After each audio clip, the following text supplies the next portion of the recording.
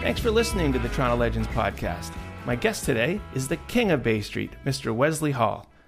Wes came from very humble beginnings in rural Jamaica to become one of the most influential business people in Canada. As the founder and chairman of Kingsdale Advisors, he's orchestrated multi-billion-dollar corporate deals that have led to Maclean's magazine ranking him at number 16 on their power list of the most influential Canadians. Wes also gives back to the community through a multitude of organizations, most notably founding the Black North Initiative, aimed at removing anti-Black systemic barriers in business and our communities. But Wes is perhaps best known as one of the dragons on CBC's Dragon's Den, the reality series where entrepreneurs pitch their business ventures in hopes of earning both investment dollars and marketing connections. Welcome, Wes, to Toronto Legends. I'd like to offer you a hearty wagwan, and thank you for joining me. Where are you, and how are you? Andrew, first of all, thank you for having me on the podcast today. I am in the beautiful city of Toronto, where the temperature is like perfect 28 degrees or 27 degrees. You know, not very sunny, but, you know, not very hot as well. It's just the perfect weather. I just came back from France, actually. Oh. And it was like 41 degrees every day. Oh, boy. 41 degrees. I went out for 10 minutes and I got to go back inside. So this is a welcome respite from the hot European temperatures. Yeah, this is great. So I'm here talking to you from my Bay Street office and in the Exchange Tower downtown Toronto. Well, very interesting. Have you been back in the office? Are you back 5 days a week? Or what's the vibe downtown in terms of people returning to the office? Well, I've always been back, and but the vibe is really, it's a little different over the last little while. You know, the building that I'm in is about, 54 stories or something like that, and it's only about 20% occupied. But the interesting thing, this morning, when I went to get my tea at Starbucks, the lineup was packed. There was all kinds of people there. It was just, I had to wait. I mobile ordered it, which is when you do that, you get it like within 2 minutes of you showing up. Yeah. I had to wait 15 minutes to get it. Oh, boy. That's how it was. So this guy came and we was striking up a conversation, and I said, man, this is great. It's like, is it always like this? Because I haven't been down here. I just came back from vacation. And he's like, no, I was here yesterday, and there was only like 3 people in line.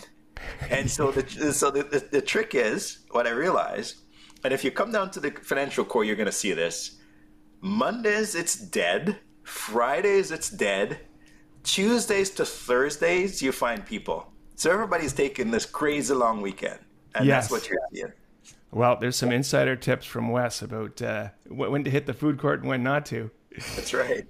How is your family, if I may ask? Who is in the family unit, and what's happening in the Hall household these days?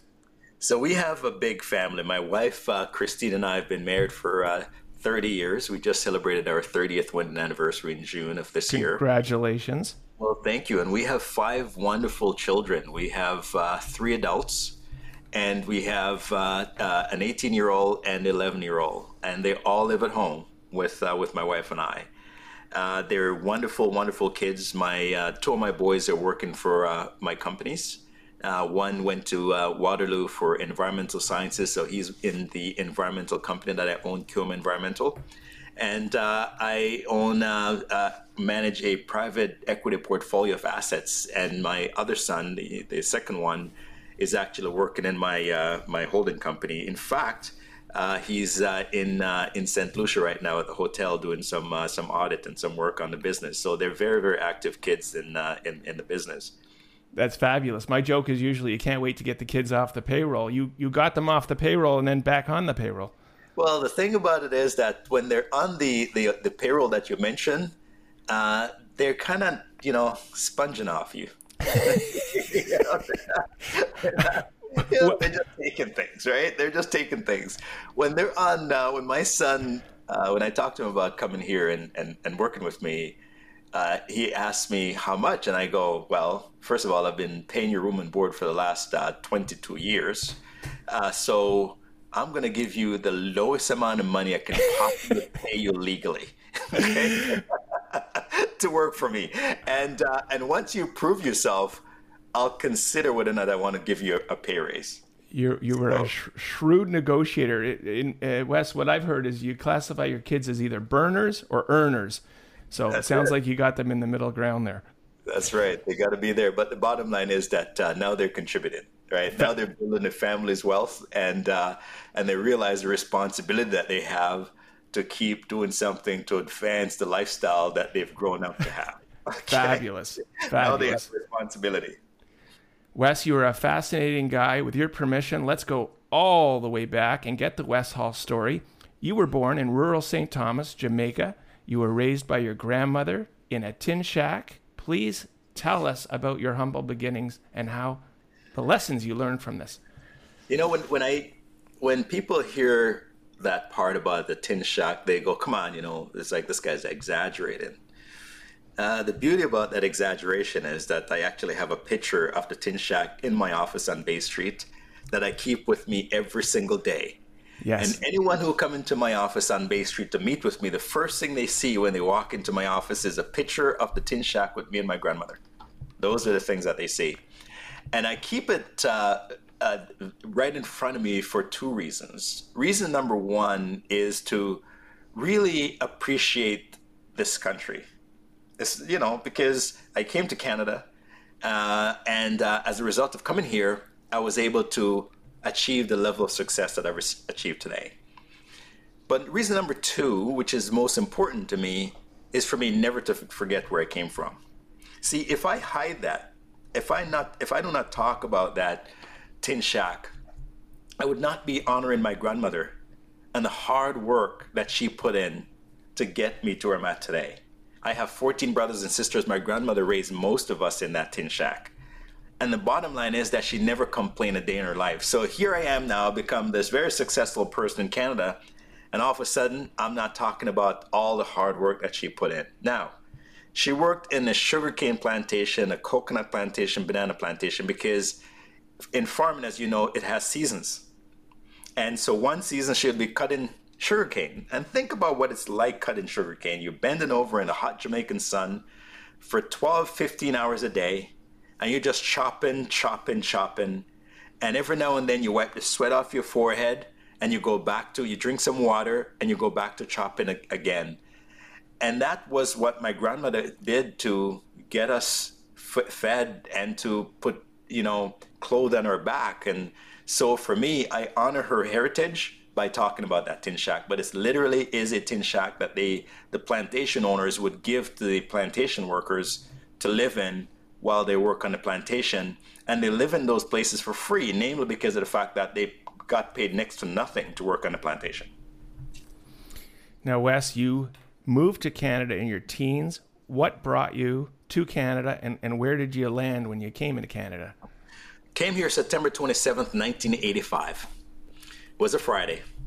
And I remember it like it was yesterday, because it's almost like asking somebody, when did you leave poverty? Mm-hmm. You're going to know when. Or if you won the lottery, hey, when did you win the lottery? You're going to remember those really important milestones in your life. That important milestone for me was coming to Canada. And I came to Malvern. Malvern in Toronto, in Scarborough, at the time was a very tough neighborhood. Tough, still is today. And to me, when I landed at Pearson Airport, and my dad, who brought me here to Canada, my dad left Jamaica when he was 25 years old. He wanted to have a better life for himself. So he left Jamaica, came to Canada. And later on, he brought me here again in 1985. And he moved to a subdivision, brand new subdivision in Scarborough. And it was like 5 or 6 houses. There are going to be hundreds of houses there. But at the time, there was only 5 or 6 in the entire subdivision. So it was all mud, and when it rains, it was just terrible. And to me, that was paradise. Yeah. You got to think about where I came from to now. When they brought me into this house, it was under construction. The neighborhood was under construction. Their house didn't have grass. They had planks that you had to walk to get to the front door. I walked the planks, go to the front door, went inside the house. They brought me upstairs and said, "This is the room you're going to share with your brother," and showed me around. And it was just, I'm like, I've never seen anything like this before. You were in heaven. I kind of see it on television. We didn't have TV when I was growing up, but I would sneak a TV with a rich neighbor. When I say rich, I mean that they had a little bit more than we did. Yeah. They could afford electricity. And as a result of that, they could afford television. When I was growing up with my grandmother, we didn't have television. We didn't have electricity. We used an outhouse. So all those things in terms of I would go for miles to find a friend with a television. So I saw this kind of lifestyle on TV. And now, guess what? I'm living it. You're living the dream. Now, Wes, where'd you go to high school when you arrived? And what do you remember about your integration into high school in the Malvern area? So Lester B. Pearson High School was the high school I went to. And what I remembered was it wasn't too far from where we lived in Malvern. And it was about a 15-minute walk to school. And I came on Friday and I was in school on Monday. Wow. And so, as you know, in high schools in Canada, you would meet with a guidance counselor. And the guidance counselor would actually pick out the courses that you should take, as well as the level, like, whether it be advanced, whether it be, basic at the time is what they had. So basic, advanced, and general. And so picked out the courses, I went to school, and then I realized, I went home and said to my dad, hey, none of the kids in my class can speak English. And he said, what do you mean? It's like, well, nobody can speak English. They're teaching me how to speak English. Now, I came from an English-speaking country, and they put me in the ESL program, the English as a Second Language program. Oh, wow. Because I had this really thick Jamaican accent. Wow. This thick Jamaican accent. So when we're meeting with the guidance counselor, she couldn't understand what I was saying because I was speaking English with a strong Jamaican accent, especially from a place like St. Thomas. So when I was saying, well, me come here from 25 and I me do this and me do that and all, and she's like, this kid can't speak any English, and they put him in ESL. Yeah. And so everybody was learning how to say da and thee and all this kind of stuff, and here I am sitting there going, am I in the Twilight Zone here? I don't think I belong in this program. This is not for me. And my dad realized that, and he went in and changed it. And then they go, okay, fine, we'll take him out of that program. We'll put him in the regular program. And then I went back again to my dad and said, listen, school in Canada is easy. And by the way, when I came here, they put me back a grade. Oh, wow. They put me back a grade. I was supposed to be in grade 10. They put me in grade 9. Okay. And then my dad was like, oh, no, it's just, what do you mean it's easy still? He looked at my course outline and realized that everything was basic. Now, basic was if you just show up to school every now and then and you show up with a pulse, you'll pass. It's just, that's it. It's basic for a reason. Basic education. Yes. We're going to teach you how to read, we're going to teach you how to write, and we're going to teach you basic math, how to add and subtract, nothing more than that. And so my dad's went back again, and then all of a sudden the curriculum changed to some advanced, some general. I was taking advanced English. So I came from ESL to now taking advanced English. Funny enough, right? I have this heavy Jamaican accent, but I understood English perfectly, and I could write it perfectly. Yeah. And I could also read it perfectly, but with an accent. And Yes. But what happened to me had I not have my dad, because I didn't know the Canadian education system. Sure. I didn't. So if I'd come by myself, for example, I would have been going through the program to basic, graduate with a basic, diploma, but I would not be qualified to go to university or anything else for that matter. Yeah. I would just have to go into the trades. Not that there's not anything wrong with the trades, but that would be my route to do just something that I could do more, but they just led me into a path where that's all I could do. And that's what's been happening in Canada for a very long time, where Black kids have been streamed, and that's what they turn out that there's a name for it, into easier programs so that they could graduate from high school, and then they essentially has a useless diploma. And so I was the victim of that, but it was caught early because I had a dad that was attentive. Yes. That can certainly limit you. And as you say, we all need an advocate, in this case, your dad, to step in. But that type of education is certainly limiting. You escaped that path you were on. What happened, Wes, after graduating from Lester B. Pearson High School? What did you do next?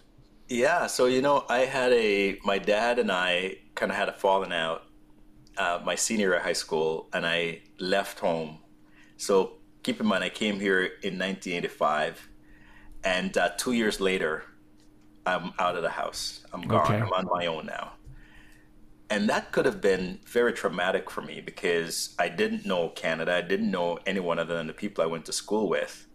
But I felt that I was ready to just kind of be on my own. So I applied to university, and I wanted to go through OSAP, but I was declined because OSAP said to complete the application, you need to provide information on your father's income. Well, my dad wasn't very cooperative at the time. At the time, my dad's right, just typical Jamaican father, where if you leave this house on your own, you're never going to come back. And you're on your own. Meaning that I'm not going to help you at all. So when I went to my dad and said, listen, I want you to fill out this section of the application, he's like, no, you're on your own. So I go, fine. So I started to do odd jobs to save money up to go to school. And then that odd jobs lead me to all kinds of different interesting jobs that I go, man, I don't want to do these jobs. Yes. One of those jobs was a chicken catcher. Chicken catcher. And I call myself the chicken grim reaper because I had to put these chickens on an assembly line for them to get their heads chopped off. Oh, boy. And that was my job. And I'm sitting there going, man, I'm going to be doing this 9 hours a day with a 30-minute lunch break and two 15-minute breaks, one in the morning, one in the afternoon. That's gonna be my job. That's my life here in Canada. Do you remember your hourly wage, Wes? My hourly wage was, I do not remember, but it can't be more than a few dollars. Yeah. It can't be more than that. It's not enough to pay my bills and my rent. Okay, let's put it that way. And I would have to have another job to supplement that job. So I was like, I really got to do something else. And that's when the light bulbs went off for me to go, without an education, you have no choices in terms of what you're going to do in life. You have no choices. It's already predetermined for you. And so I realized that I have to start to take night courses and start to just get into school. And as a result of that, I was able to got this job at this firm, Stikeman Elliott, in the mailroom. And they had a program whereby they would pay for you to go to night school. And I chose to become a law clerk, and they paid for it. I took finance as well, and I took accounting. I took all these different courses, and over the years, I've just educated myself by doing that, by taking all kinds of different university courses. And as a result of taking those courses, it kind of broadened my horizon in terms of what I really wanted to be. And working in that mailroom gave me an opportunity to see what Bay Street was like, because I didn't know what Bay Street was. Keep in mind, a guy from Malvern, we don't know. Bay Street is almost like a different country for us. Yeah. When you're from Malvern. You ever see those kids? I remember having a mentorship program with a bunch of kids from the inner city, and brought them down to Bay Street. It was like about 20 black kids. And they're walking around, and they just kept on looking up at the buildings with their mouths wide open. They're in awe. In their own city. Yeah. And they've never seen these buildings before. But it's like a different world. It's a different world for them. So that's what I saw when I came to Bay Street. I saw a different world, but I also saw possibilities, like a ton of possibilities and what I could become. And that just opened my eyes. And then all of a sudden I go, wait a minute here, I can be whatever I want in this country. When I was in Scarborough, I knew I could be whatever I want, but not, my dreams were not as lofty. When I saw, the examples that I saw was my mom, my stepmom and my dad. My stepmom works at Ford Electronics at the time on an assembly line. And my dad works in a factory. But they had a nice house. So to me, that was success, right? Yep. I can work in a factory like my stepmom and my father, and I can raise a family, and I can have a okay home. That was my definition of success. Yes. And when I came to Bay Street, I saw a different level of success. And that level of success propelled me into saying, okay, this is a part of it that I want. And so, Wes, you're working in a Bay Street mailroom. You see all this potential in front of you. Here's your quote. When I go into a boardroom, there's generally no one that looks like me. I wanted to change that.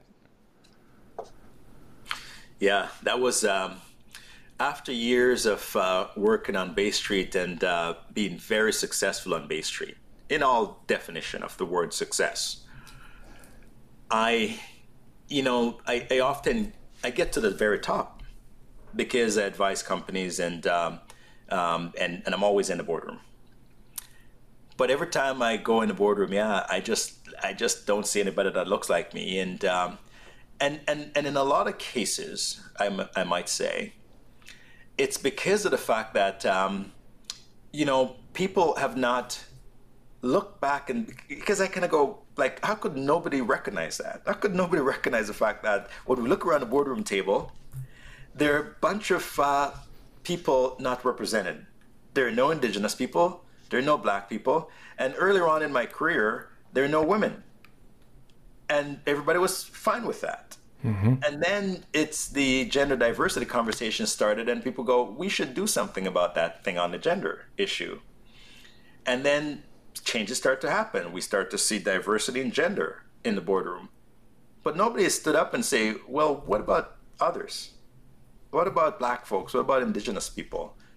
And so I decided that it's time for us to start to be intentional about representing this great country that we live in, because we have very smart people that look like me that are just not given the opportunity because of the skin, the color of their skin. And when I say that, people kind of raise their eyebrows and say, Wes, come on, that's not really the case. But I go, why weren't women allowed in the boardroom before or in the C-suite before? It's because of their gender. Mm-hmm. And people admitted it. They say, okay, you're right. We have a gender problem here, so we're going to fix the gender problem. Yes. So why would we not use the same thought when it comes to having no Blacks or Indigenous, that it's because of they're Blacks or Indigenous people? Yes. Because one is like saying, well, maybe I prefer to be called a misogynist versus a racist. Yeah. And what we're saying to people is that we're calling you to neither of those things. Yeah, neither are good.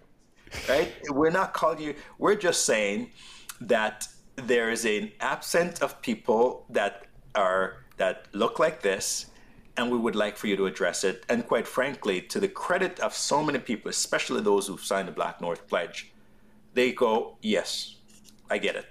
Yes. And we're going to do something about it. And that's why, when people talk about Black North, I am proud of what we have done. I am proud of the people that have signed the pledge. There's reports that come out of saying people are not doing what they're doing. No, they are. There's people who are not, but I can tell you that majority of the people who signed the pledge are doing something. And if just those people do what they say they're going to do, we're going to see massive change in our society, and we're already seeing it. So I am proud of the people who put their hand up and say, yes, I am going to be intentional. I am going to do something about this. Yes. And those people are working with us to make changes. And again, we're seeing changes. I was downstairs today. I mentioned about having my tea and waiting for my tea. And this Black gentleman came up to me. Now, there was about 100 people in Starbucks, 100 people. And this Black gentleman came up to me wearing a suit. He told me that he's working for one of the asset management firm. And he said, Mr. Hall, I would like to thank you for Black North. And I said to him, why? Mm. Because if it wasn't for that organization, I wouldn't be recognized for the value that I bring to my organization. Mm. That's what he said to me. The interesting thing was, I said to him, that's why we have to be intentional. And I said, why? Because there's about 150 people in this entire Starbucks in the business district. And you and I are the only two Black people here. That's the issue that we're talking about here. Both of us were wearing suits. Both of us, looked the part. But there's not a lot of us. And it could be that people are just not encouraged to be a part of the Bay Street ecosystem, people like me. So when a company signed a Black North Pledge, what they're saying publicly is that we want you as a Black man, a Black woman, a Black kid, to be a part of the Bay Street ecosystem. When you as a Black kid from Malvern go to university, you graduate, I want you, or while you're in school, I want you to be a summer student in my organization because I'm going to welcome you. Yes. And when you finish school, I want you to come to my organization to work because I'm going to make sure that there are no barriers there for you to advance in my company. That's what these companies have done when they signed the pledge. It's not just about just doing something because it's not. They're doing something to show the community that they're there for them, and they want to create an ecosystem where the community members, Black people, can thrive. You used a very important word there, Wes. Intentional. You have to take action. And this is what you did. In 2002, at the age of 34, you founded Kingsdale Advisors. As you noted at the time, I was never invited into the boardroom, so I had to create my own. I created my own company from the ground up as employee number one. What was that experience like, and how nervous were you? You got skin in the game. I do, yeah. So I was talking to a fellow yesterday. He's been on Bay Street for a very long time. Works for all the major companies in investment banking. And he's a person of color. And we were having this big meeting, this investment meeting, and he started to share his story with me because he said, Wes, you encourage people like me. And he said, it's very difficult for him to get promotions because there's always a reason that people find not to give him the promotion that he deserves. And he said he's meeting with one of the CEOs of one of the large companies, and the CEO said to him when he was recommended to lead a big department. And the CEO said to him, there's something about you that I can't put my finger on that I just don't think you're right for the job. Oh, boy. And he said, I've heard that so many times throughout my career. There's something about that I just can't put my finger on that's just make you not right for the job. And I said to him, yeah, it happens to all of us, unfortunately. It does. And I said, if I didn't start Kingsdale, I wouldn't be where I'm at today. Yes. Because as I was coming up the corporate ladder, I met some very great people that helped me along the way. But at a certain point, you hit the ceiling. The ceiling is there and you're bumping up against it. And it's going to be very difficult for you to break that ceiling. And so you either have to keep on using your head to bang on the ceiling, using your fist to bang on the ceiling, or you go, I got to figure out a way to get the ceiling away from me. Yep. Without having to beat up on it. Yep. And the way that I came up with was, let me start my own company and just go as far as I possibly can go where there's absolutely no ceiling. There's no limit to my capabilities as a result when I start my own company. So when you mention about skin in the game, that's what skin in the game does. Skin in the game means that you take all the liability, but you also get all the benefits. And so when you invest in a public company, for example, which I advise, and you're invested and having confidence in a management team to say they're going to do certain things. And hopefully if they do it all, the stock's going to go up and you're going to make money. But how much more would you invest if you were the CEO of that company? How much of your own money would you invest? Probably a little bit more than you would have if somebody else was the CEO of the company.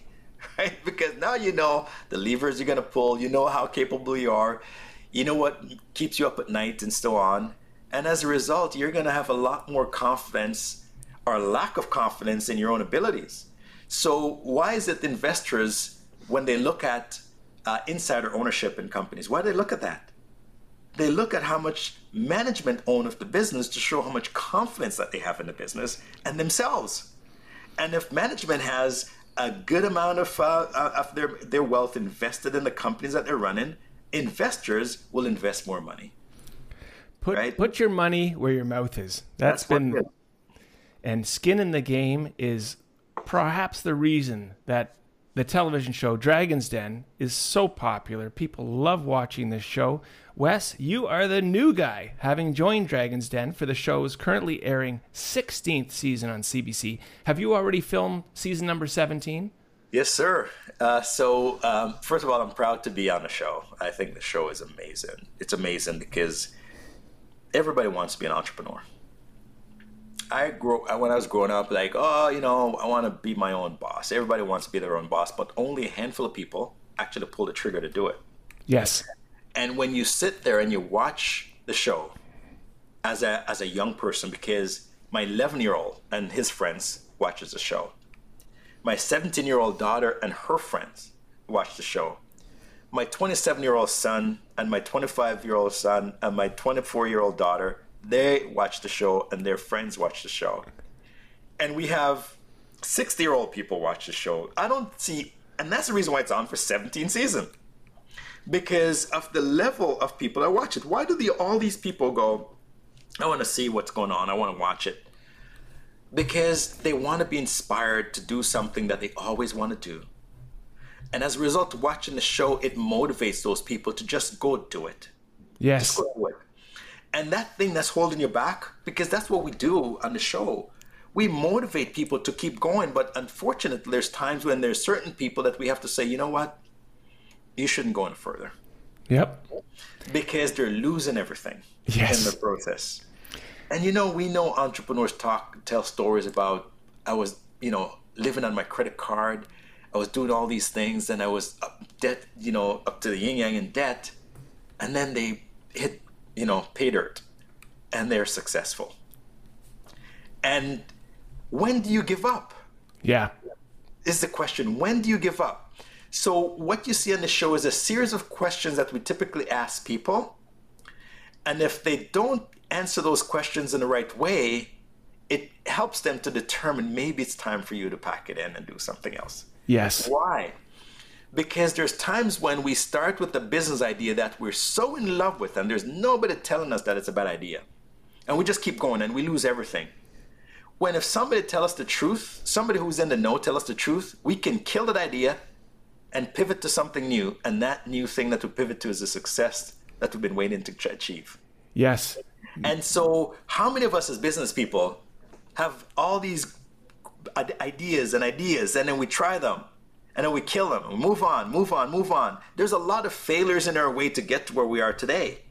But yet, when you start initially, you think that initial idea is the $1 million idea. That's the idea that's going to make you, all kinds of money and make you successful. Chances are, it's probably not. No, pivot is the key word, Wes. And as I know you know, it's the person, the entrepreneur, that is really what you're investing in, not necessarily the idea. I want to ask how you got involved in this show. I think it would be a huge honor to be asked to be a dragon. How did you become a dragon?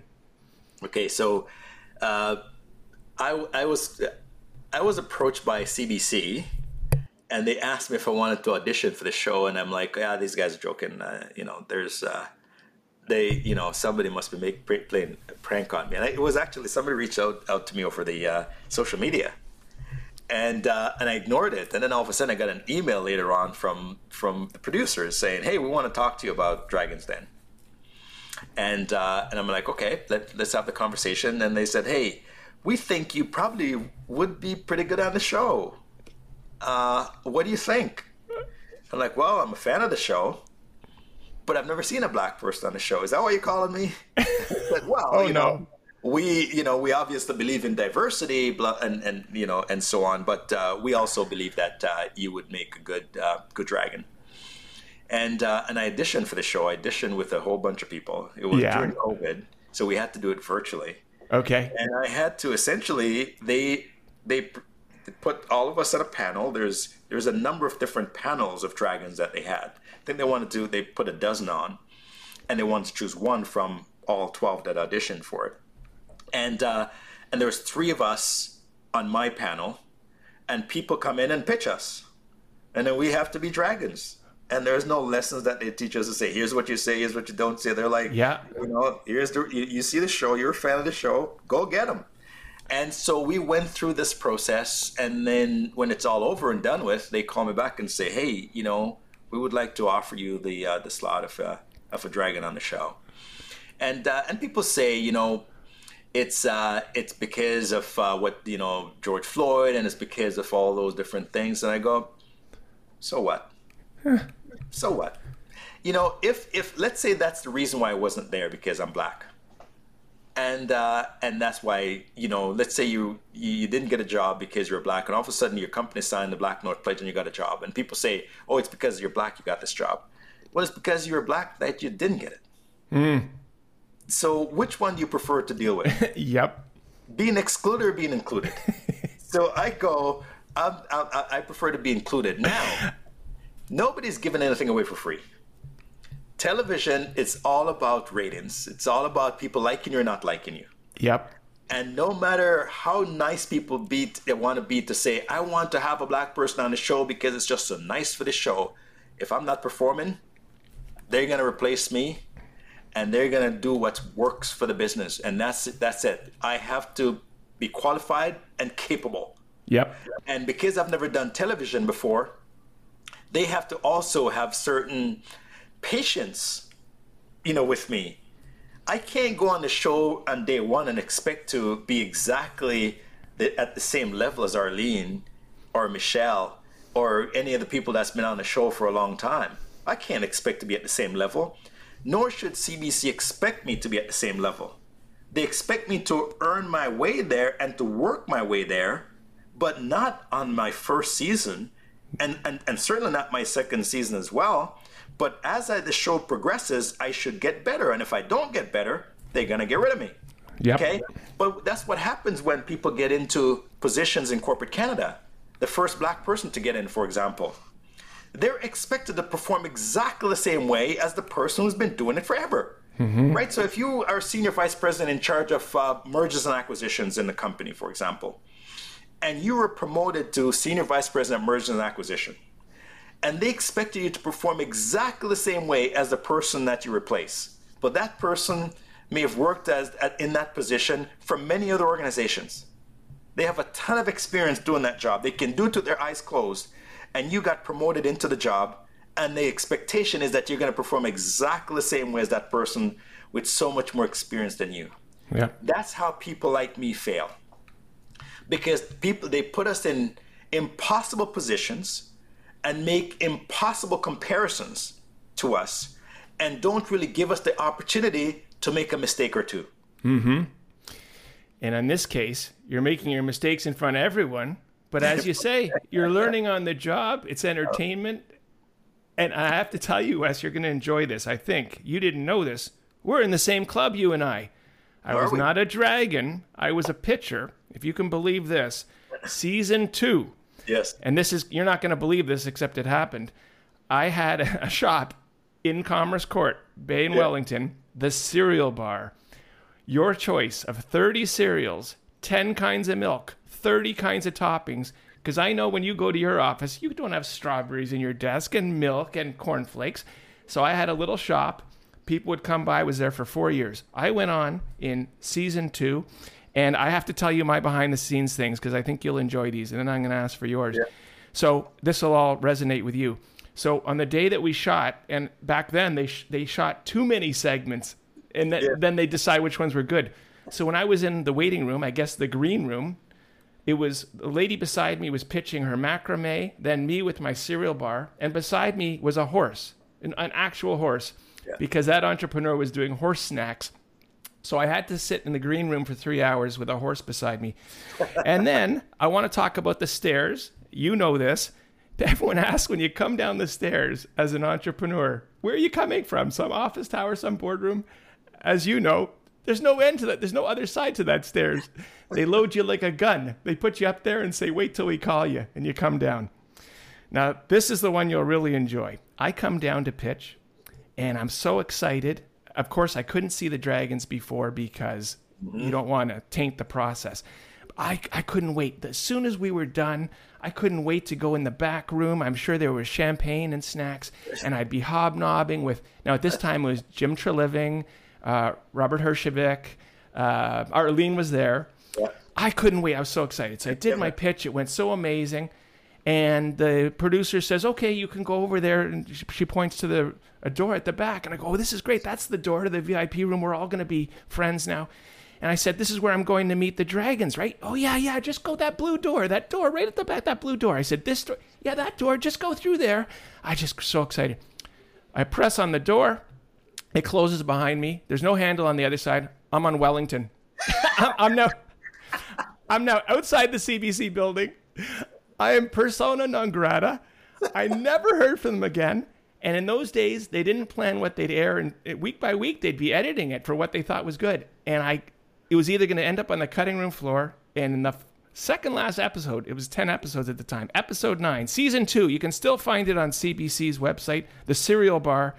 those are my behind the scenes stories. Yes. Wes, what are your behind the scenes? I don't think people realize you don't just film one and go home. It's intense filming for you as a dragon. It is intense. But let me ask you this first, right? So you started the cereal bar business. You pitched it on Dragon's Den, and now you're doing podcast. Yes. Right? You remember we talked about pivoting? Yes. That you probably thought at the time the cereal bar is going to take me to the moon. When you watch the episode now, and it's funny because my daughter was 3 months old. Mm-hmm. Today she's 15. And by the way, quick little other side story for you. As you may know, CBC packages all this stuff and then sells it to other countries. I wouldn't call it fan mail, but I still get notes from the Arab Emirates asking about the cereal bar, not realizing it's 15 years ago. And I'm not...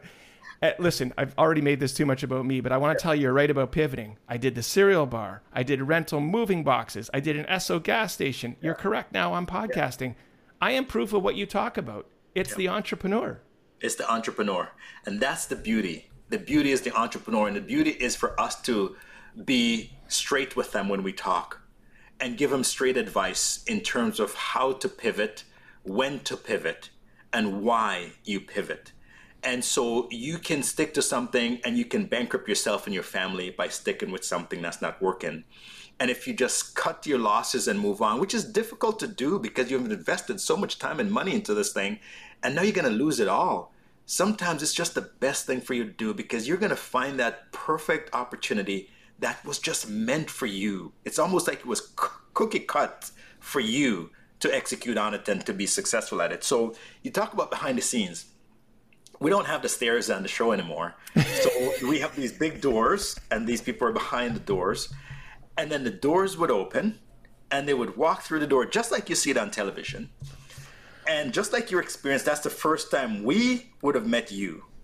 The dragons met you when you walked down those stairs, when you were doing the stairs.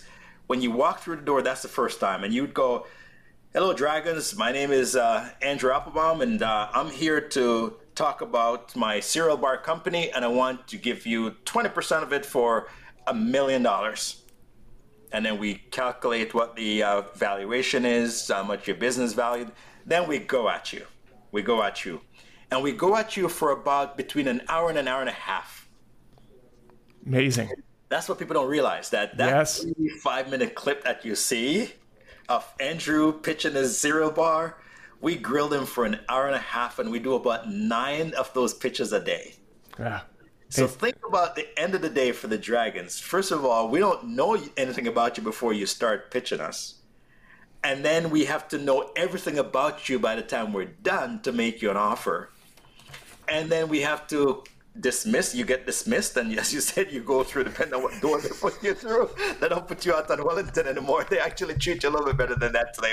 We have it, after 16 plus seasons, we have it down to a science now, right? So you get to go back into the back and you get to interact with different people, and then you leave, and then the next pitcher shows up, and then you go through that same process. At the end of the day, as Dragons, we're exhausted. Like really exhausted.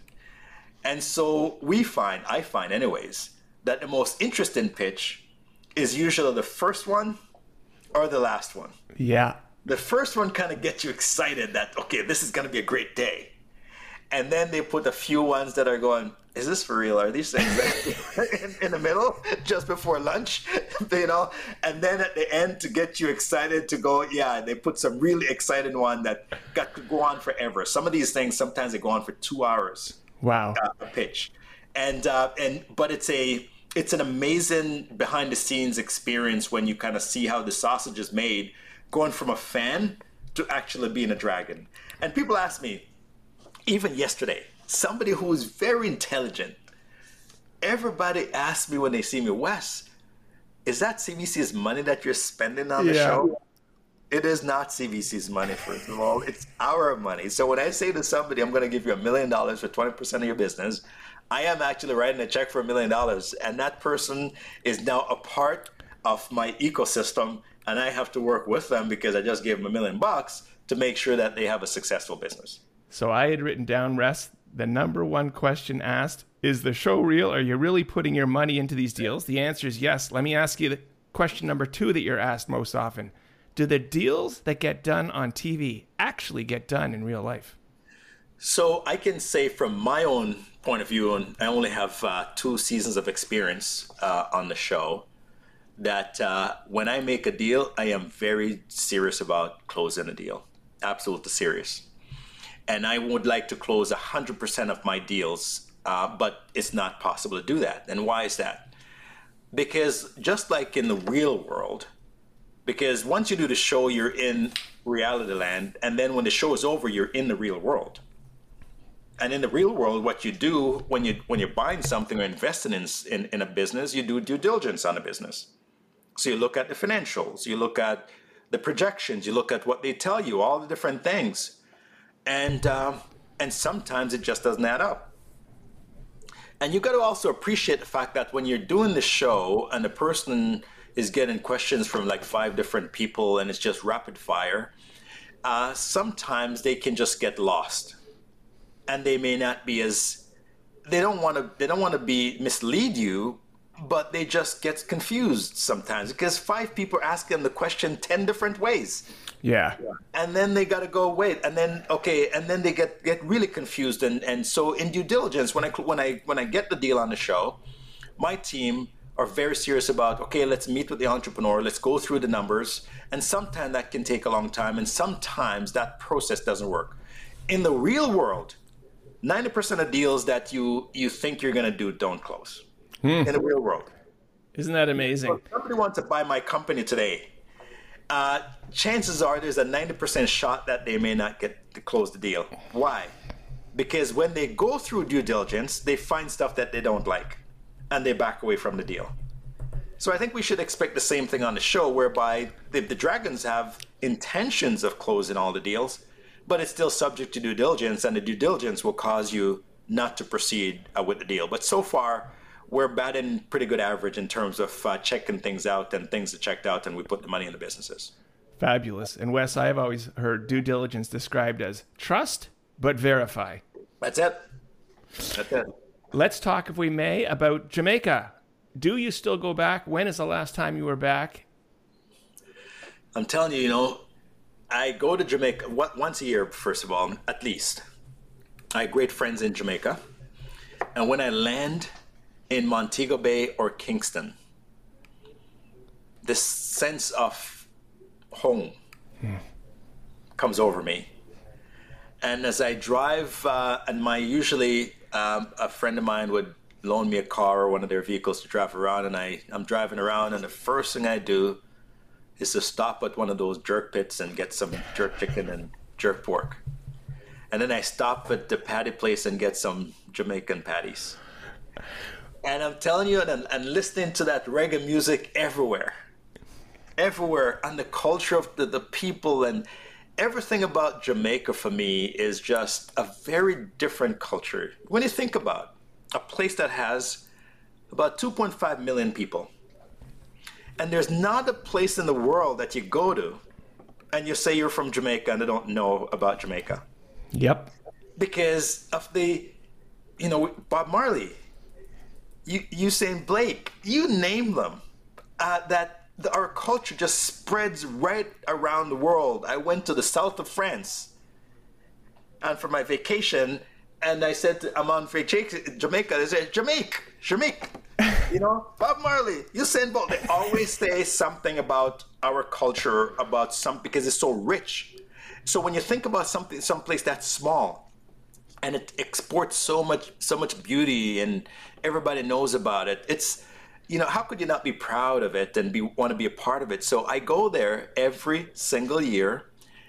However, when I land back in Canada, I also have the appreciation for my culture here in Canada as well. Yep. It's great to have 2 homes. It's great to have 2 homes. It's great to come home and go, I'm home. And when I come home back to Canada and I lay in my bed, I'm like, wow, this is great. I know you know this, and I'm wondering if you participated. This was a big year for Jamaica. Just this month, the country celebrated its 60th anniversary. Niagara Falls was all lit up in the flag's colors, green, black, and gold. Wes, did you participate in any of these birthday celebrations? Well, I don't celebrate birthdays. I celebrate anniversaries. So if they call it a birthday, I don't celebrate it because my religion, I'm Jehovah's Witness, so I don't celebrate birthdays. But I celebrate anniversaries. So in Okay. my household, for example, my wife and I celebrate our anniversary as a family with all the kids, and it's a big deal in the house every year. So with Jamaica and the 60th anniversary, of course it's a celebration for us because we've come a long way as a small island nation, and it's something to be celebrated and to be proud of. And so every opportunity I'm given again to represent myself as a Jamaican and to talk about the heritage of Jamaica and so on, I take that opportunity because it's something beautiful and something to talk about and celebrate. Wes, you are my second favorite Jamaican Canadian. Do you want to know who's number one? And I want to find out if he's been on this program, Mr. Carl Subban. Oh, Carl is amazing. I know you know this. He's got three boys that went to the NHL. He's also got two fabulous daughters. But after I spoke to Mr. Subban, I was so inspired. I wanted to run through a wall. Yeah, he's amazing. But when you think about it, right, if you're going to create athletes like that, this is not just, I don't think Carl people would be as impressed if he had created 3 basketball players. But he created 3 athletes in one of the most difficult sports to get into, period. But it's the most difficult sport for Black people to get, because once you play, there's a lot of things you got to play through. You have to be good at what you do, but you have to play through a lot of things. It's an absolutely incredible story. Yeah. In fact, the reason I brought him up, Wes, Yeah. I just wanted to, because he had a great story about the first time he got off the plane. Now, I realize you arrived in September, so you probably had to delay it a bit. I did want to ask you, what was your reaction the first time you saw snow? All right. So I told you I was walking. My school is in walking distance, about 15 minutes. And I remember the first time I saw snow. First of all, I saw it was fall that I came, and the trees were so beautiful. They had these beautiful colors. I've never seen anything like it before. And then the leaves left. The leaves all fell off, and I couldn't understand it. And I'm sitting there going, I said to my sister, why is it that this place, the leaves are all gone off the trees, and now the trees are dead? And she's like, it's not dead. They're going to come back. I'm like, no, there's no leaves on the trees. No leaves on the trees. This place is horrible. Because I said, and I literally was saying this to my sister. She hated me for it because she was like, you bashing the country, blah, blah. And I said, I left my green Jamaica. The leaves are green, everything. And I come to this country and there are no leaves on the trees. This is crazy. And then snow came. And I remember when I was in Jamaica, my dad sent me a Viewmaster camera. And he would send me pictures of snow. And that's all I recognize of Canada is a place where there's this thing called snow. I don't know what snow is like. Then I saw it for real. And I'm like, this is beautiful. This is quite nice. And then my dad would say to me, okay, boy. Because in Jamaica, my dad was Jamaica. Okay, boy, go clean up the snow. Wait, I gotta clean this up? This thing doesn't go away by itself. It's like, no, you gotta clean the snow up off the driveway. So I would go, and it's cold outside, and I had to now clean up the snow. And then the next morning, I have to clean it again. And then I have to clean it in the evening again. And I'm like, this is not good. And I'm cold. So I remember after this go on for a bit, I'm like, I can't walk to school in this cold anymore. I went to my neighbor who just worked a night shift, Tony, and I knocked on the door. And I said, listen, could I get a ride to school because it's too cold outside? And the poor guy looked at me, sleep in his eyes, because he just went to bed after working a night shift. And I woke him up just as soon as he's nodding off. And the guy said, okay, a Filipino gentleman. He said, okay. And he went in his car and he drove me to school. Oh, wow. Okay. Now, my dad said to me, that's when I know this kid has something. Right? Because he's got a lot of kahunas to do that. Yeah. But I know I couldn't ask this man to take me to school every single day. I got to get used to this coal business. And I remember my dad went to Canadian Tire and bought me the ugliest, biggest winter coat ever with this hood on it that goes for like a mile in front of your face, like an Eskimo. I look like an Eskimo. I went to school, and all the kids were laughing at me because everybody was wearing designer winter coats and stuff like that. That's not, it's not as big and bulky and ugly. And here I am, this Jamaican kid with this crazy, ugly-looking winter coat. My dad says, that's what you're going to wear because it's warm. And you were warm.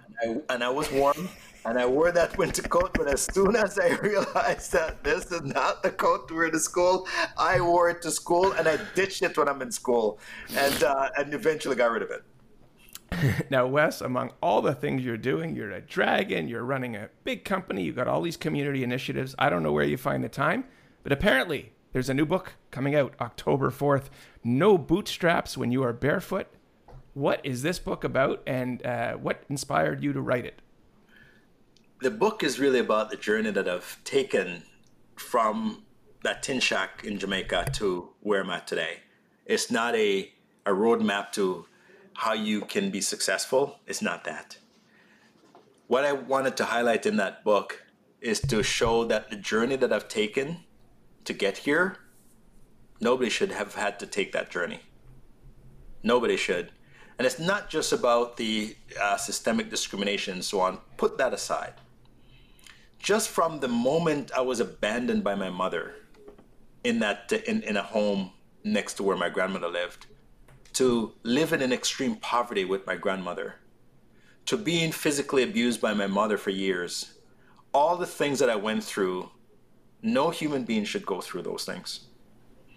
And if we can build a society where we can pay attention to those things, and, we're going to have a better society, because at the end of the day, what happens when you hear people go through hardship in their life? They repeat the cycle. They do it to others. Does that make our society better? No, it makes the society worse. So if we can identify those things, those challenges that people face, and we can do things to prevent it from happening or to help them while they're going through it, then they're not going to repeat the cycle. They're going to remember those kind people in their lives, and they're going to go, I want to emulate those people, as opposed to emulate the people who did bad things to them. Yes. Or prevent them from getting along the path that they need to get to. So my grandmother was that center, that person that I remember, that great person that did such great things for me, that always allowed, when I had a decision to make and two paths to take, one that's great, helping people and so on, and the other is just being selfish and helping yourself. Because of remembering her, I go the path that help others. And so all the things that I've done philanthropically, whether it be the Black North Initiative, whether it be helping schools and young people and so on, it's my grandmother's example of going, there are good people in this world that will help you, and there are bad people in this world, unfortunately, some of those who should love you and take care of you that don't.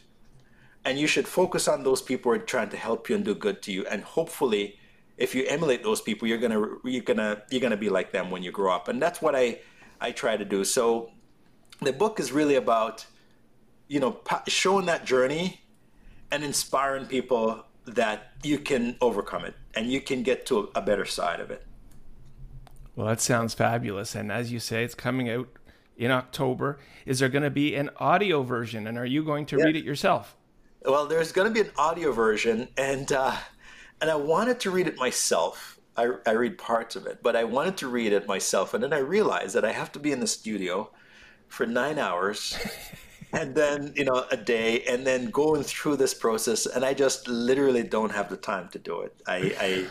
So there's going to be somebody with a voice that's similar to me, I hope, that's going to read it, and they're going to be just as soothing, I hope, in terms of telling the story. But there will be an audio version, and there will be a book tour that I'm going to be doing as well in October. Fabulous. Well, Wes, you've been so generous with your time. I just want to close with some lighter things. The Dragon's Den website says you are recognized for your custom suits and fast cars. Any shout outs to your favorite designer labels or vehicles? Well, I can tell you that the guy that I get my suits from is Don Lee from Trend Custom Tailors. So he's the guy who made the suits that you see on the show, and my friends at Christian Louboutin, they provide those fancy shoes that you see me wearing on the show. They've been fabulous. making sure that I'm properly outfitted and so on.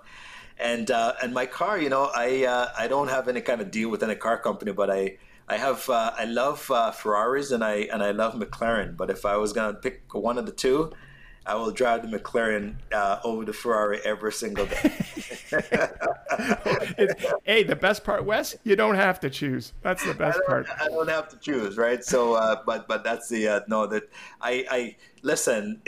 To me, it's not about like he's got a fancy car or whatever. It's just a nice to have thing. It's a nice to have thing. And when you had absolutely nothing, and I remember as a child, Andrew, I used to make these tin cars. So there's a stick that you have, a T at the top, and shoe polish tins at either end, and those were the wheels. And then you tie a string from one end to the next, and that's your steering wheel. And we would play competition with each other with our cars and race each other with our cars. What we're doing is really running down the street and see who was the fastest. But who was the fastest car? This thing right in front of you. And when I drive one of the vehicles today, I always go back to that time to say, how fun was that? Yeah. And so it's not about, the fancy car or anything like that. It's just about, when you have absolutely nothing and you get to a point where you're privileged enough to just enjoy something that, that you want to enjoy. There's nothing wrong with that. We can't take it all with us. And the hope is that we enjoy some of it and we help others to enjoy some of it as well. Well, you're certainly someone who remembers your roots. Wes, now that Dragon's Den is on TV and you're everywhere, I have to ask you, what is the weirdest place that someone has recognized you, and maybe any celebrity interactions you've had that would stand out? So, I wouldn't say the weirdest. I was in New York a few weeks ago with my wife. And it's like, nobody knows you in New York. Dude, you're Dragon, you're Canadian Dragon. Nobody knows who you are. And so we went to a restaurant, and I'm sitting down there, and this guy sitting behind us, and the dad turned around and said, "Is that Wes Hall?" and she's like, and she gave me this bet, and I'm like, yes, it is Wes Hall. But Francis said, yes, it is. And I looked at my wife, and she just rolled her eyes. And I go, listen, man, the show is everywhere. The show is everywhere. I'm a new kid on the block, but it's nice to be able for people to come up and say, hey, you inspire me. And so, today a couple of people came up to me today and just like, they want to just tell me that, I inspire them. And that, to me, that's worth everything. And let's close on this. What is the key advice, Wes, you want to pass on to someone that wants to start their own business? I would say that go to somebody you trust. In my case, when I was going to start Kingsdale, I went to my wife. Now, my wife is not a business person, but she's intelligent. But she's also real. And I told her, here's what I want to do. And I ran through the business plan, with her. And she gave me some good advice in terms of what to tweak and other questions I need to answer for myself before I decide that I'm going to pull the trigger on that. And as a result of that advice that she gave me, I was able to design a business plan that I was able to execute on. One of the things that happened was I wanted to borrow money from the bank and I couldn't get any. And I had to now mortgage my house to our house. My wife and I own the house together. We had to mortgage the house. Now, she had to be on board to do that. I couldn't do it without her. She had to be on board. And but because she was an integral part of designing my business plan and I got her input, she had confidence in what I was doing to go, yeah, let's mortgage the house. Mm-hmm. Because she knew that if we lose it, it's not because we didn't come up with a good plan. It's because of the fact that the plan just didn't work. Mm-hmm. And because she's on board, we're prepared to start over again together. So and if you don't have a person like that in your life, there's always mentors that you can find that will be honest with you. And when people are being honest with you, don't view it as criticism. And, going back to Dragon's Den, there's people that sometimes, some people can be mean. But there's people who are very honest with you, and it's not what you want to hear. Mm-hmm. But when people are being honest with you, just listen to them. Listen to them. Because that honesty will help you to design something that potentially may work for you. But if you don't take that criticism and you don't take it well, chances are you're probably not going to be successful, because people are going to critique you all along the way. When you start that business, you put your product out there, somebody tastes it. If it's a something you eat, and they go, "Oh, it's horrible." What do you do then? Or if you set up a business and somebody use your services and they say this is the worst place I've ever, whatever.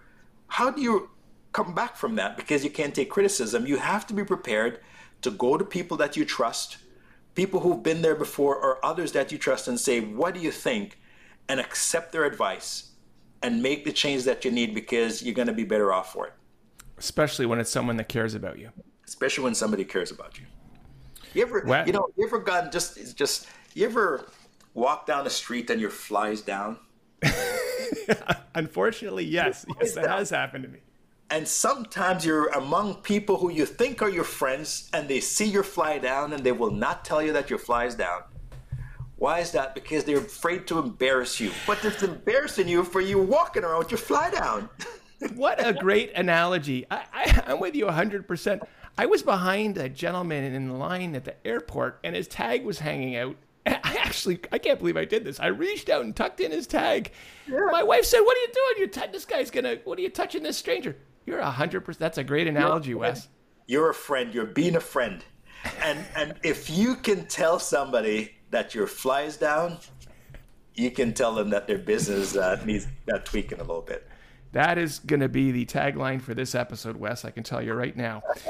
Where can we best follow you and your businesses and your community initiatives and watch you on Dragon's Den and get your new book? Oh my God, Wes, there's so much going on. Where can we best follow you and get all those things? So I am very active on social media, in particular Instagram. So King of Bay Street is my handle on Instagram. So I put out all kinds of videos and stuff that I'm up to.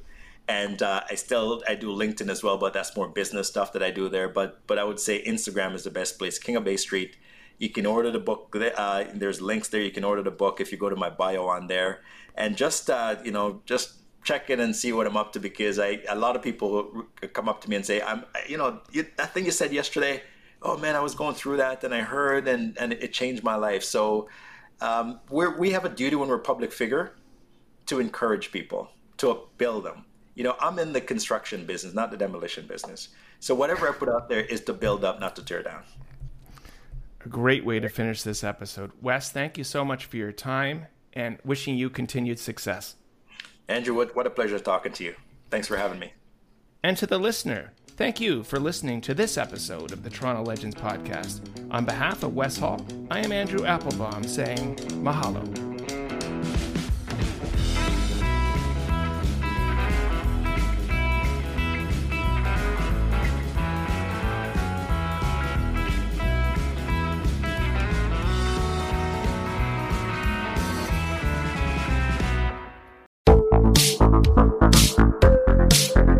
Hi, I'm Connie Thiessen, the host of Broadcast Dialogue, the podcast. We focus on Canada and the challenges facing Canadian radio and TV, as well as highlighting those moving the industry forward from podcasting and streaming to new broadcast tech. Check us out at broadcastdialogue.com or your favorite podcast app. What happens when we play outside? We become healthier, both mentally and physically. We become more creative and more focused. We connect with nature, each other, and ourselves. Let's Take This Outside, a new podcast hosted by me, Marianne Iveson, an aspiring outdoor athlete and nature lover. I speak to athletes, outdoor professionals, and scientists about their connection to nature, how it affects their performance, and everyday life. Let's Take This Outside, available on Apple Podcasts, Spotify, and Google Podcasts, and at letstakethisoutside.ca.